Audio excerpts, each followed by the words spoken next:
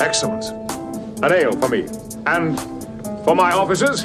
In fact, ales for everyone. 10 backward. With Rick and Will and Gemma. Oh, yes.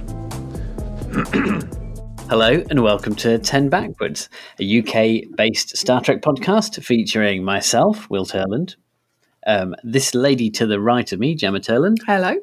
A man over the internet called Rick Everson. Hello.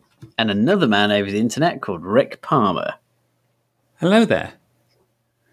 Now, for our 100th episode, we recorded quite a few interviews with other Star Trek podcasters, and we were talking about why they podcast about Star Trek. Mm-hmm. It was a really interesting episode, if I do say so myself. What do you do? Yeah, I think it's a good one. And if you haven't listened to it yet, listeners, go back and listen to that. But we come back and listen to this. Yeah, don't forget about this. Yeah, but put a bookmark here at this spot, and you can return right to it. Yeah, you'd have to listen to that preamble again, so you've saved that time. Anyway, what I'm trying to say is we recorded a lot of interviews, and we didn't actually use that much of the interviews in the episode because we didn't want it to be 8 hours long. So, but the interviews were so good and so interesting, we thought it'd be really good to put them out in full. Now they're mostly in full. I've done a little edit to edit out any like awkward pauses or bits where we just mess something up. We've got to save face somehow.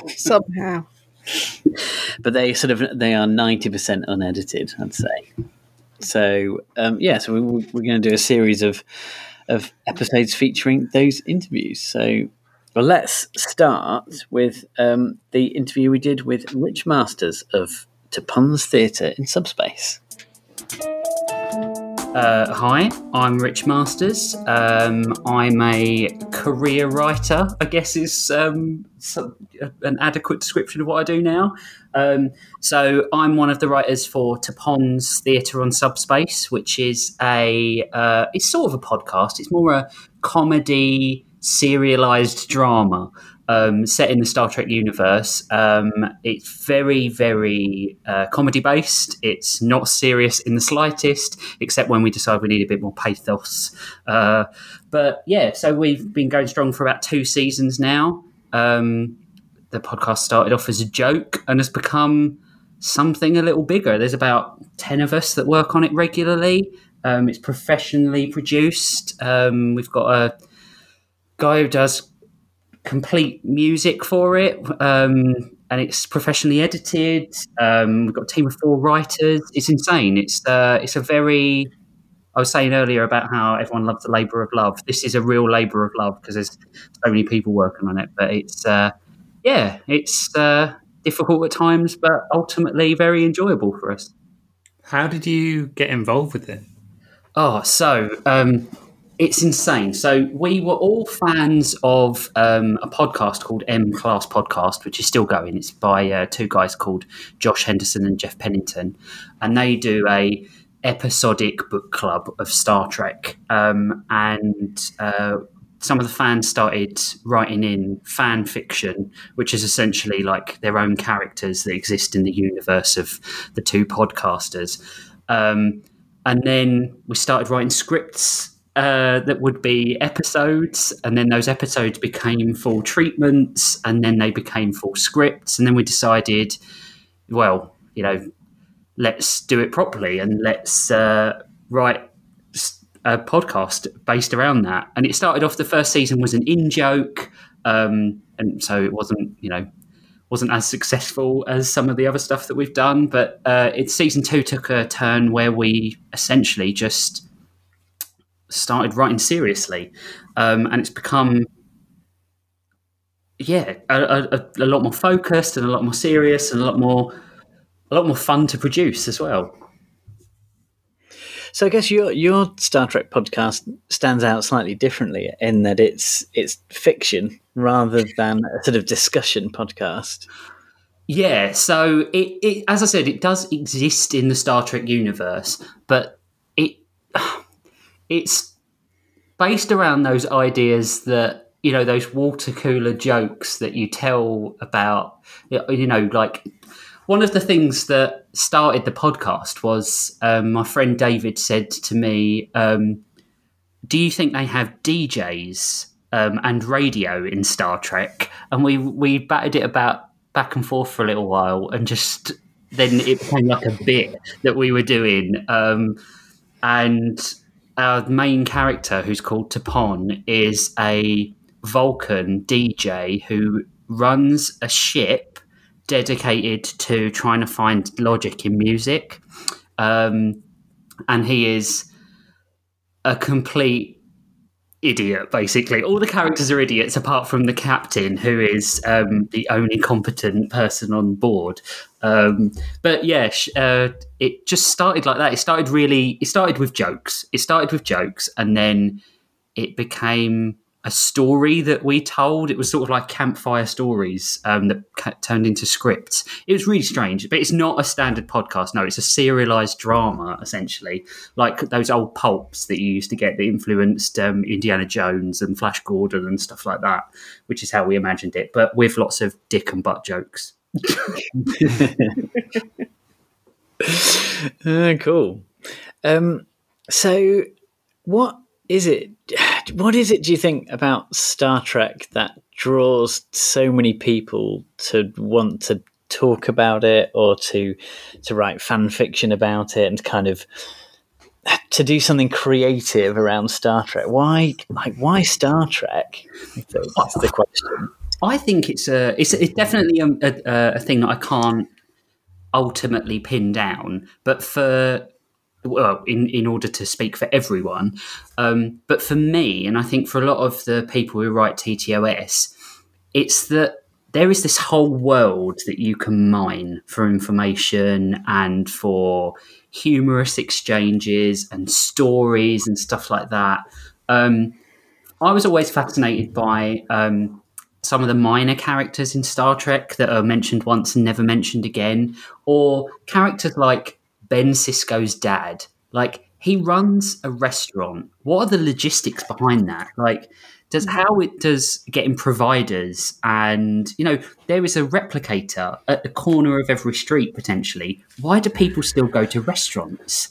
It's those sort of questions that I find super fascinating. Like, why do people have body image issues in Star Trek when all of your food is replicated? So, you know, technically it should all be healthy. You know, it's those sorts of questions that I love, those what if questions. And I think it's literally a literary goldmine for those what if questions. But also, every episode of Star Trek is a massive morality play. And I love what if questions. I just love it. I used to love what if comics and stuff like that, and episodes of The Outer Limits and episodes of The Twilight Zone. And Star Trek is that in a serialized form. It's always been an analysis of who we are and what we do and the choices that we make. And I love that. I love that sort of mirror that Star Trek holds up against us. And then we perverted it into a podcast that tells lots of off-color jokes and things like that. But I think there's lots of room for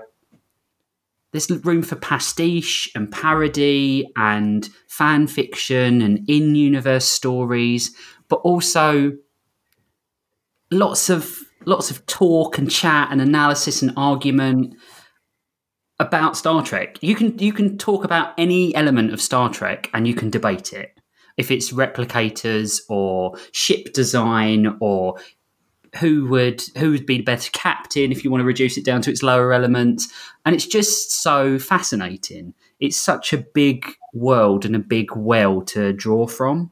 And I think that's it. That's why there's so so much analysis of it is that it's such a deep, rich history and a deep, rich story. That's funny that you mentioned Cisco's restaurant, because we have become hung up on Cisco's restaurant many, many times, and even like an even sort of deeper cut than that. We could become not just interested in Cisco's dad and why is he running a restaurant, but there's that episode where that sort of DS9 two-parter where they go back to Earth. Yeah. And Cisco's dad has a sort of kitchen hand called Nathan. Yeah. A bit obsessed with Nathan. Yeah, because like what in a society where there isn't any money anymore, and so people can seem to be able to sort of choose a job that they want to do to kind of better themselves. Why would you be a kitchen hand in another man's restaurant? But I do kind of feel like that there is a nobility in that, isn't there? That knowing your place in the universe is not as a head chef. Maybe it is as the sous chef or something like that, or the kitchen hand, or the person who scrubs the potatoes before they're peeled. But you can be, so, you know, maybe we as a species and as people stretch a little too far sometimes because we're, you know, concerned that we don't have enough money, or there are ideals that are put on us such as, you know, we need a house, or we need 2 kids or something like that, or we need a partner. But if there's a you know, in a post-scarcity society, maybe you can just be who you want to be. And I find that that's such a romantic idea of, you know, I know my place in the world and in the universe, and I can just, you know, get up on a Monday and not be stressed about work because I'm only the kitchen hand and I'm super happy, and that's what I want to do for the rest of my life. And that's just wonderful. I'd love that to be something that everyone in society can experience. It could be that Nathan, maybe Nathan comes from a long sort of family history of you know, people who worked in that area and those sort of kitchens. So maybe that's the tradition he wants to carry on. That's his family line. But also in a society where there is no need, and there is no need to, climb the ladder. There's no snobbery involved with positions as well. Yeah, and as you say, that's where you find yourself comfortable, and no one else is creating any negativity towards that. Yeah, I have a real affinity for that lifestyle because I used to work in a very corporate world, and then I decided I hated it and became a writer. So, you know, I stopped doing what I was good at and started doing what I loved. And so whenever I think about those sorts of people in Star Trek, the people who want to be non-com, or who want to just be happy being a lieutenant, or, you know, selling their art on a corner, or, you know, giving their art away, that's just fantastic. People are entitled then to, you know, and are able to pursue their dreams rather than pursue money. That would be so amazing if we could do the things we loved without any fear of being, you know, kicked out onto the streets, living under a bridge somewhere or something like that. We didn't have to worry about our family security because we knew they'd always be secure. But we could, you know, if we wanted to, sit and read for the rest of our lives, or paint, or write poetry, or be a teacher and work the hours we wanted to work, and truly loved what we did every single day. That's a Star Trek future that I want to be a part of. That sort of further quest to better yourself every day, but by doing the things you want to do and love to do rather than things you're told you have to do. Yeah, I mean, you could spend your days just recording back-to-back Star Trek podcasts. Yeah, and, exactly. And no one would bat an eyelid. Yeah. No one would listen to them. No. The Federation News Service awash with podcasts. Yeah. No, that's a great way to look at the world of Star Trek, I think. And yeah, I agree with you. I think that'd be a great world to live in if we could just do the sort of creative things that we want to do without worrying about about where the money is coming from. Yeah. I think there's a lot of people who are some people will say that they're not creative in any way, and I think that they've become a product of their society in a way, in that they're told that there's no money in it, so that they don't try, and that's just, it feels horrible to me, because everyone's creative in their own right. I think everyone is, capable of thinking of something different that no one's ever thought of before, or some sort of depth of imagination that might go unplumbed because they have been told to just focus on, I don't know, being an estate agent or something like that, and they could have been, the greatest writer who ever lived, and that makes me so sad thinking of that. There's like hundreds and hundreds of people who aren't, well, I mean, there's millions of people not doing what they want to do with their lives. But in Star Trek, everyone can do what they want. If you want to be in Starfleet, you can be in Starfleet. If you want to be a lawyer, you have the time and you don't have to pay the money to study law. It'd be great. I don't know what. I'd still be a writer, I imagine. But I'd probably be a bit more prolific because I wouldn't have to worry about working to earn money. It'd be fantastic. And plus, you could replicate whatever you wanted, so you wouldn't even have to worry about, someone's got that, comic that I want that I can't get anymore. I just replicate it from a replicator. You wouldn't have any stresses, apart from, interstellar war and stuff like that. But how many people does that really touch on Earth anyway? Yeah, that's it. They say in DS9 Earth is a paradise. Yeah. They say there is one problem with that, and what do you attach value to? If, as you say, everything can be replicated and everything is attainable, where do you attach value? Oh, that's a really good point. I suppose the things that you can't replicate, so your friends and stuff like that, your connections, your family, all those mushy bits that you can't control and replicate. And I suppose people would become less. They would become less materialistic, wouldn't they? But then I always think, do you remember the episode where Sisko comes back with the Defiant and he's got all of his African art out of storage, and he's like, this is the biggest collection of African art and it's original. I mean, obviously that wasn't replicated. So how he got this stuff? Where has he got all this stuff from? I can imagine Sisko going around robbing museums or shady deals and stuff like that. How has he got all this stuff? But then I suppose if the whole of humanity aren't materialistic, maybe you can specialise and think, I'm really interested in this, and no one else is interested in it because they can just replicate it. So, I'm rambling a lot here. maybe he just pulled rank and was like, I'm an admiral now. I'll have these. You talked a little bit earlier on, Rich, about how you the podcast that you do, you're involved in, kind of evolved from conversations about the sort of the minutiae of the Star Trek universe. Are there things that you would like to see more of in Star Trek about that world that we haven't seen yet? Oh, God, yeah. I'd like to see things about the academy. I'd like to see how people... what do they teach? What do they teach? Do they teach... to what level do they teach as well? It's just, these are the sort of questions that I could, I would go into a spiral of just not knowing. Do they teach every culture in the Federation? Because that's a lot of planets. Do they teach... So if they're teaching science, at what point do they stop? Do they teach science based on culture? Do they teach it based on... Because every culture must have its own aptitude towards different elements of science and different disciplines. But yeah,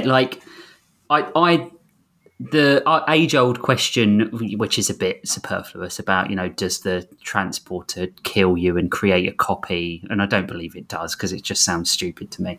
But stuff like that is always great jumping off boards for discussion and stuff like that. And I love episodes that are based on Lower Decks characters. And I don't mean the cartoon, although I do love the animated series. But I really like who's doing the worst jobs.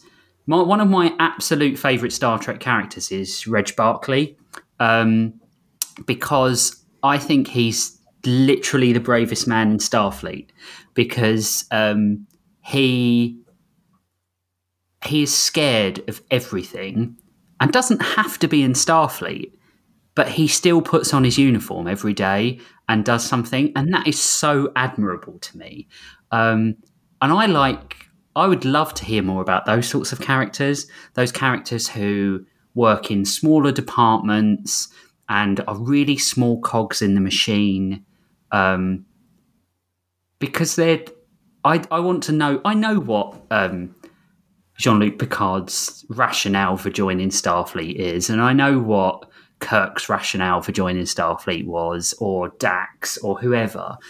But what was Sito Jax's rationale for joining Starfleet, or continuing with it after what happened at the Academy?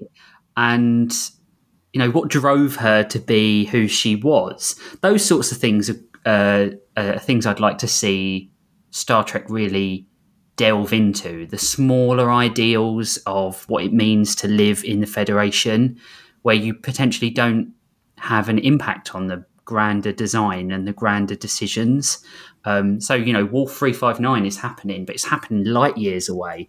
And you are Nathan, the kitchen hand at Cisco's, and you are panicked about what to do, but you've got to bake a cake or scale a fish. How do you reconcile those two ideas? That there is an infinitesimally large universe outside your door, but you are picking scales off a catfish.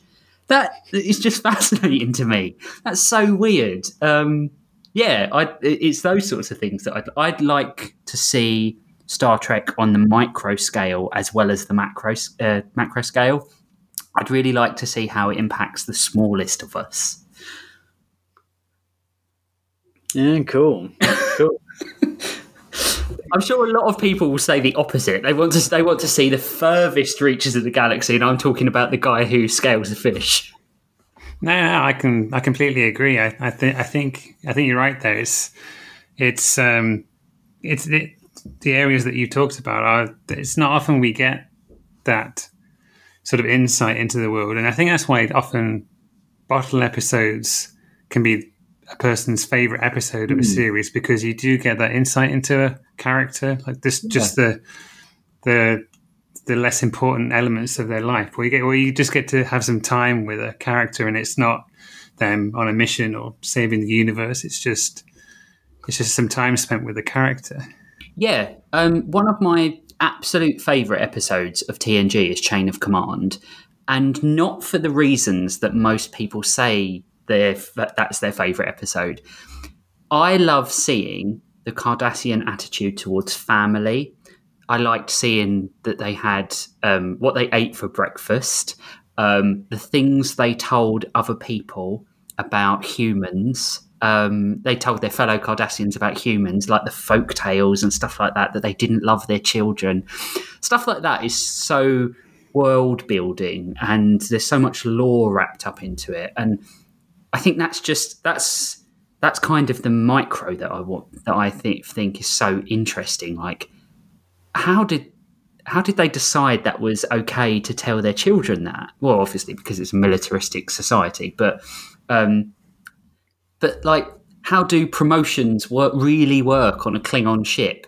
If you can't fight, there must be Klingon bakers and stuff like that. They find honour in their job. They're the sort of questions that I just think I'd really like to know. I'd really like to go and be a Xeno specialist and go on the Klingon homeworld and see, like, what that guy's just a mime artist on the corner. Where is he finding honour? That guy's fishing. I've gone back to fish again, but it's so strange. It's the areas of society that we don't get a chance to look at. Maybe it's because there's a Klingon restaurant on Deep Space Nine. Yeah, so maybe instead of killing that guy, maybe if you cook a better meal than him, you get his restaurant rather than killing him. Yeah. Or you play a better accordion tune. Oh yeah. Or you mime a better invisible frame of glass. Or being stuck in a box. Yeah. But there's so much we don't see. There's so much we don't see in Star Trek, and it's just like every series that comes out, every new episode, I just think, there's going to be a new nugget of information that just adds to this world, and I just devour it. Even the stuff I don't particularly love, I still always think there's an element to it that just adds to the collective consciousness of Star Trek, which is great. One question we were asking people, and I feel like we've sort of touched on that to some extent already, is what's your favourite, or what sort of Star Trek series do you lean to most, and do you have a favourite episode? I mean, my series is DS9. It's because it's more as a I'm going to sound really poncy here, as a quote unquote writer. It's just it hits my two big interests: narrative storytelling and Star Trek. And I loved TNG because it was it's really commonly overused parlance when talking about TNG, but that it's a set of morality plays and a question is posed each episode and fought over and answered, and that's great. But DS9 had this really thick narrative vein running through it that it was so compelling, and it was bingeable, and every episode felt like even some of the early DS9 episodes do so much to add to that collective story. Even I'm going through a rewatch at the moment, and Emissary is such a great episode in terms of talking about Sisko's loss and coming to terms with it, and the fact that you're always stuck in that sense of grief that you have, and he carries it with him throughout the story, and it drives his decision-making process, and you can see that. And it's so great. DS9 is just amazing, and it's always going to be my favourite until it's not. Until I decide that I, love an episode of TNG more, or an episode of Voyager more, or something like that. It'll always be my favourite. It's so great. It's so great. Even the worst episodes of DS9, I'll happily watch. Apart from Prophet and Lace, which I feel is slightly problematic, but it's not perfect. But then, what Star Trek is, right? Yeah, definitely. Yeah, I mean, I think DS9 is the best series. I think it's the best written, and it's got the best storytelling. But TNG is always going to be my favourite, because that's where I sort of got into Star Trek, and that's what I kind of grew up with. Yeah, I think. But I think DS9 is the best. Yes. I think you pick typically people of our age. I assume we're of an age, but I think we grew up with TNG, so it always holds that place in our heart. And we either decide, okay, DS9 is probably better, and I hate to admit it, or we're clutching on to TNG is the best, because that's what I grew up with. I always tell myself that Transformers is great until I go back and watch some of it, and I just think, no, you're ruining your childhood. Just keep it in the past where it belongs. At least TNG, I know that is always going to be good. Saying it's not always good. No, Code of Honor is not good. To be fair. Code of Honor will always be terrible. There are a few bad episodes of TNG, and I think like some of the unforgivable sins of TNG are the fact that it does treat its female characters abysmally at times, and that really bothers me.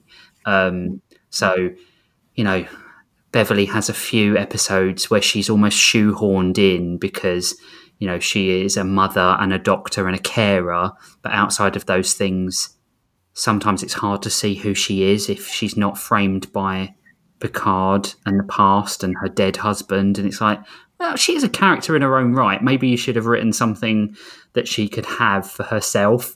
And then Deanna 80s lady Troy, who is, I love chocolate and I love emotions. And it's kind of like, oh, good God. Like those characters deserved so much better than they got at times. But we overlook that. We overlook that because when they're good, they're great characters. Like, you know, you think about episodes like Remember Me and Cause and Effect, and those characters are really strong in those sorts of episodes. And you forget about clip shows and alien impregnation and you know, romantic candles and and you sort of gloss over those things because you know that there's such better episodes. I can't separate the feeling of how I originally felt when I watched stuff. So I can remember watching TNG with my dad when I was younger, but like before even my little brother was born. So I must have been about 6, and I can remember watching specific episodes like cuddled up to my dad on the sofa. And this is a real sort of like, you know, cats in the cradle moment. But you know, I can remember that. And when I watch TNG, I feel that, and I get the urge to call my dad and stuff like that and talk about the episodes and things. And I think we all have that a little bit. I remember watching the Emissary with him and just thinking, oh my God, there's a new Star Trek series coming out. And whenever I watch that episode, I just instantly remember that feeling. So I think, although, you know, people with anxiety do it, I think people who have a high degree of emotional connection do it as well. I think we associate our feelings with like those pleasant experiences of watching Star Trek, and they've stayed with us and the majority of fans for a long time. And I think we feel that again. We feel it really keenly. And I think that's why like so many fans can't disconnect the actor from the character as well, because they see Brent Spiner at a con and they think, oh my God, it's Data. And I remember how Data made me feel that time. He made me feel like a person with an identity. And I think that's something special that lots of people lose. And I think it's important that we don't lose it. Yeah. I agree with that. Yeah. I mean, I find that I sometimes have a joyful experience when I'm watching something. Yeah. I kind of take a step back and say, this is really good. I can't wait to rewatch this. Yeah. Already excited about the second time. I haven't even finished watching it for the first time. Yep. But mentally, I'm like, get this into my rewatch list. Can't wait. Yeah. And sometimes you can rewatch an episode that you didn't used to like, and then you finally you like it now. I've definitely found that as well. I've come to appreciate stuff that I didn't when I was younger. I think, excuse me. I think when I was younger, I was more into the sort of the action episodes and the big episodes of stuff like TNG. But rewatching it, often it's the episodes with a smaller story that do a bit of character development that you start to enjoy. I mean, I never was a huge fan of an episode like Lessons when I was growing up, but I love that episode now. I think it's great. Okay. I always loved the actiony episodes. Like everyone loved. I remember every single Star Trek fan loved Best of Both Worlds when it came out, and it will always stay in that sort of like bracket of best ever episodes.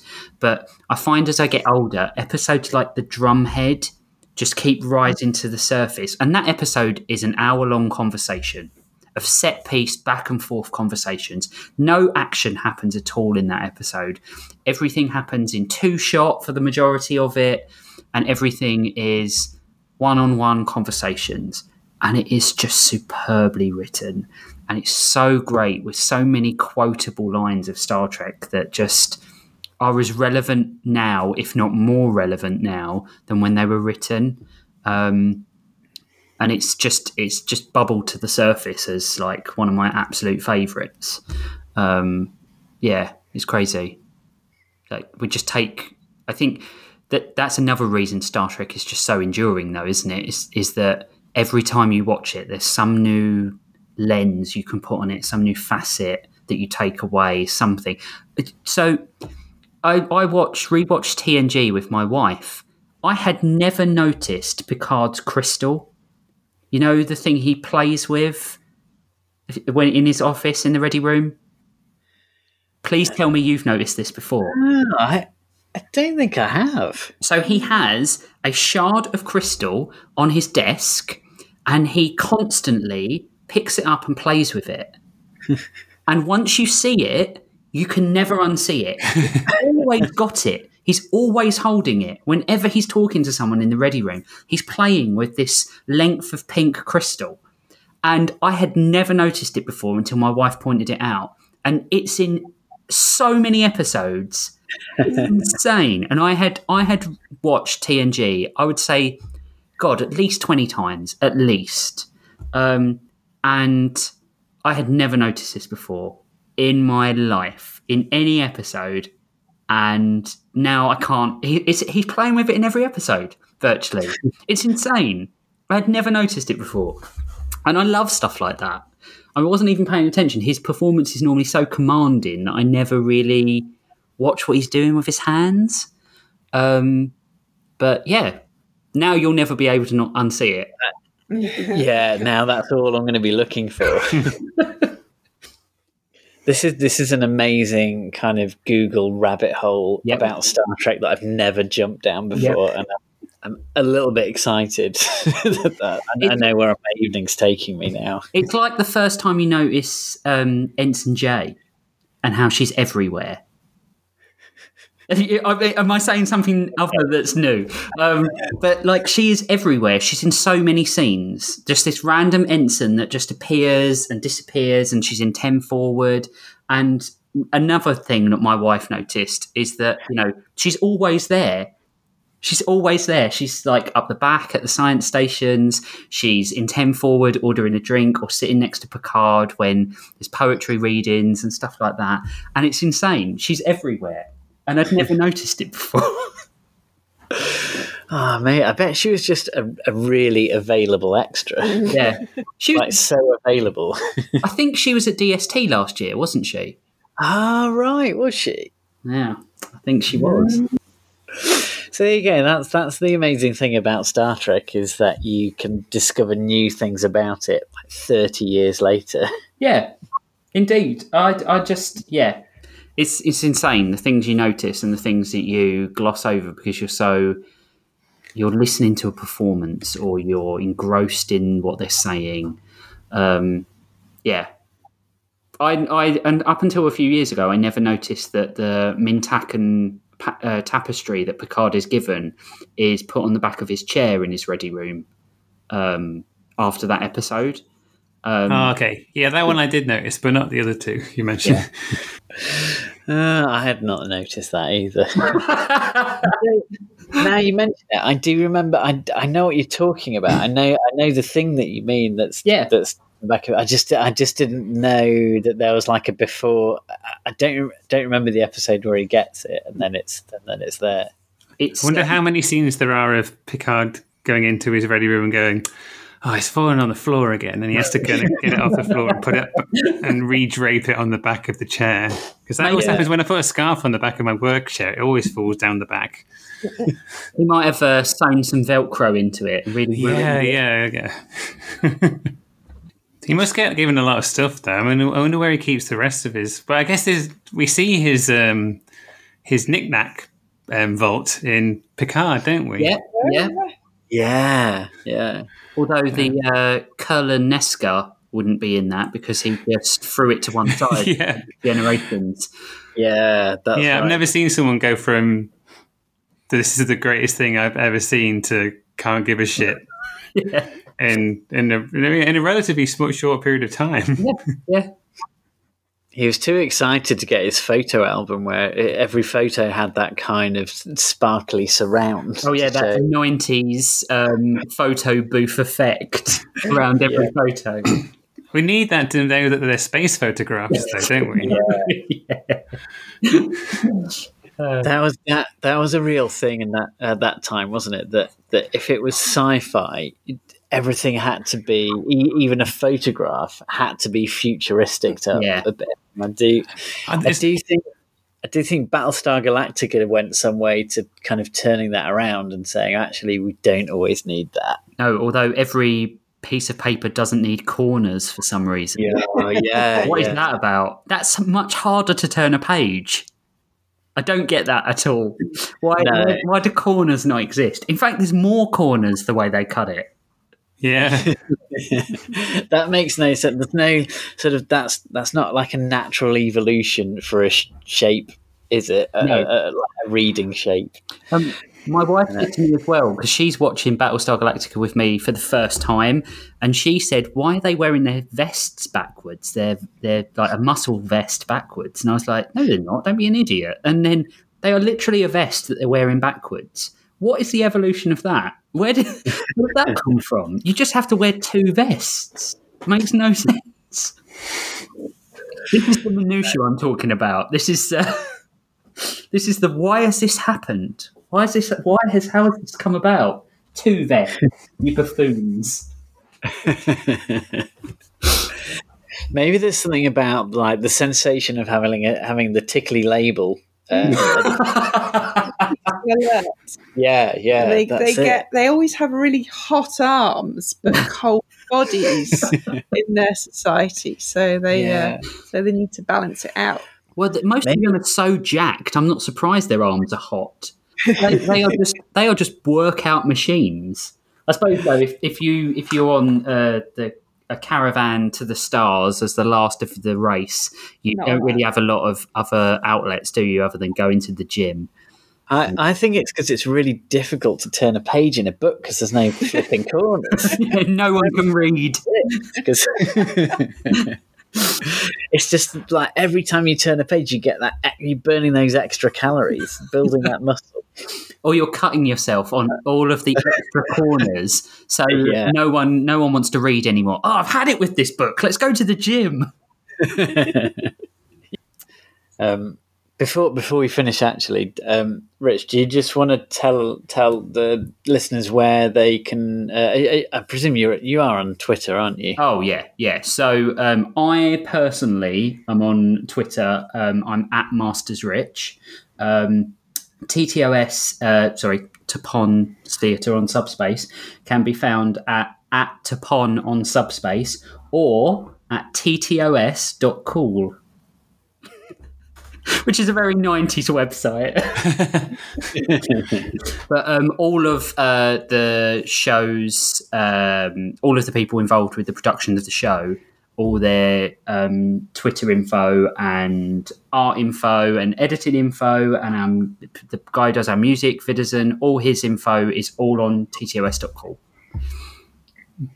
Nice. Cool. Excellent.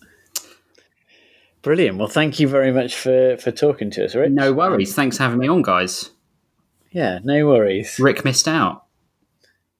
He did. He did. Wait, you'll have to wait another year to hear my dulcet tones. Do you realize how incredible this is? But it's tradition! You ever noticed her bum? What? Her bum. Oh, no! I will say Fewer things. Okay. Enough of this self-indulgence. Thank you so much for listening to our podcast. If you want to get in touch with us, our website is www.lowerdexradio.co.uk. You can reach us on the Twitters at 10backward, 10 being the number and backward being the word backward. We're also on Facebook at www.facebook.com/10backward-podcast. You can also email us at crew@lowerdexradio.co.uk. On a personal, individual level, my Twitter is @WiltHurland. Rick Everson's Twitter is @TrekFanRick. And Rick Palmer's Twitter is at Mr. Imhotep. Hi, thank you again for listening to the podcast. I hope you enjoyed it. If you did, you might consider supporting us.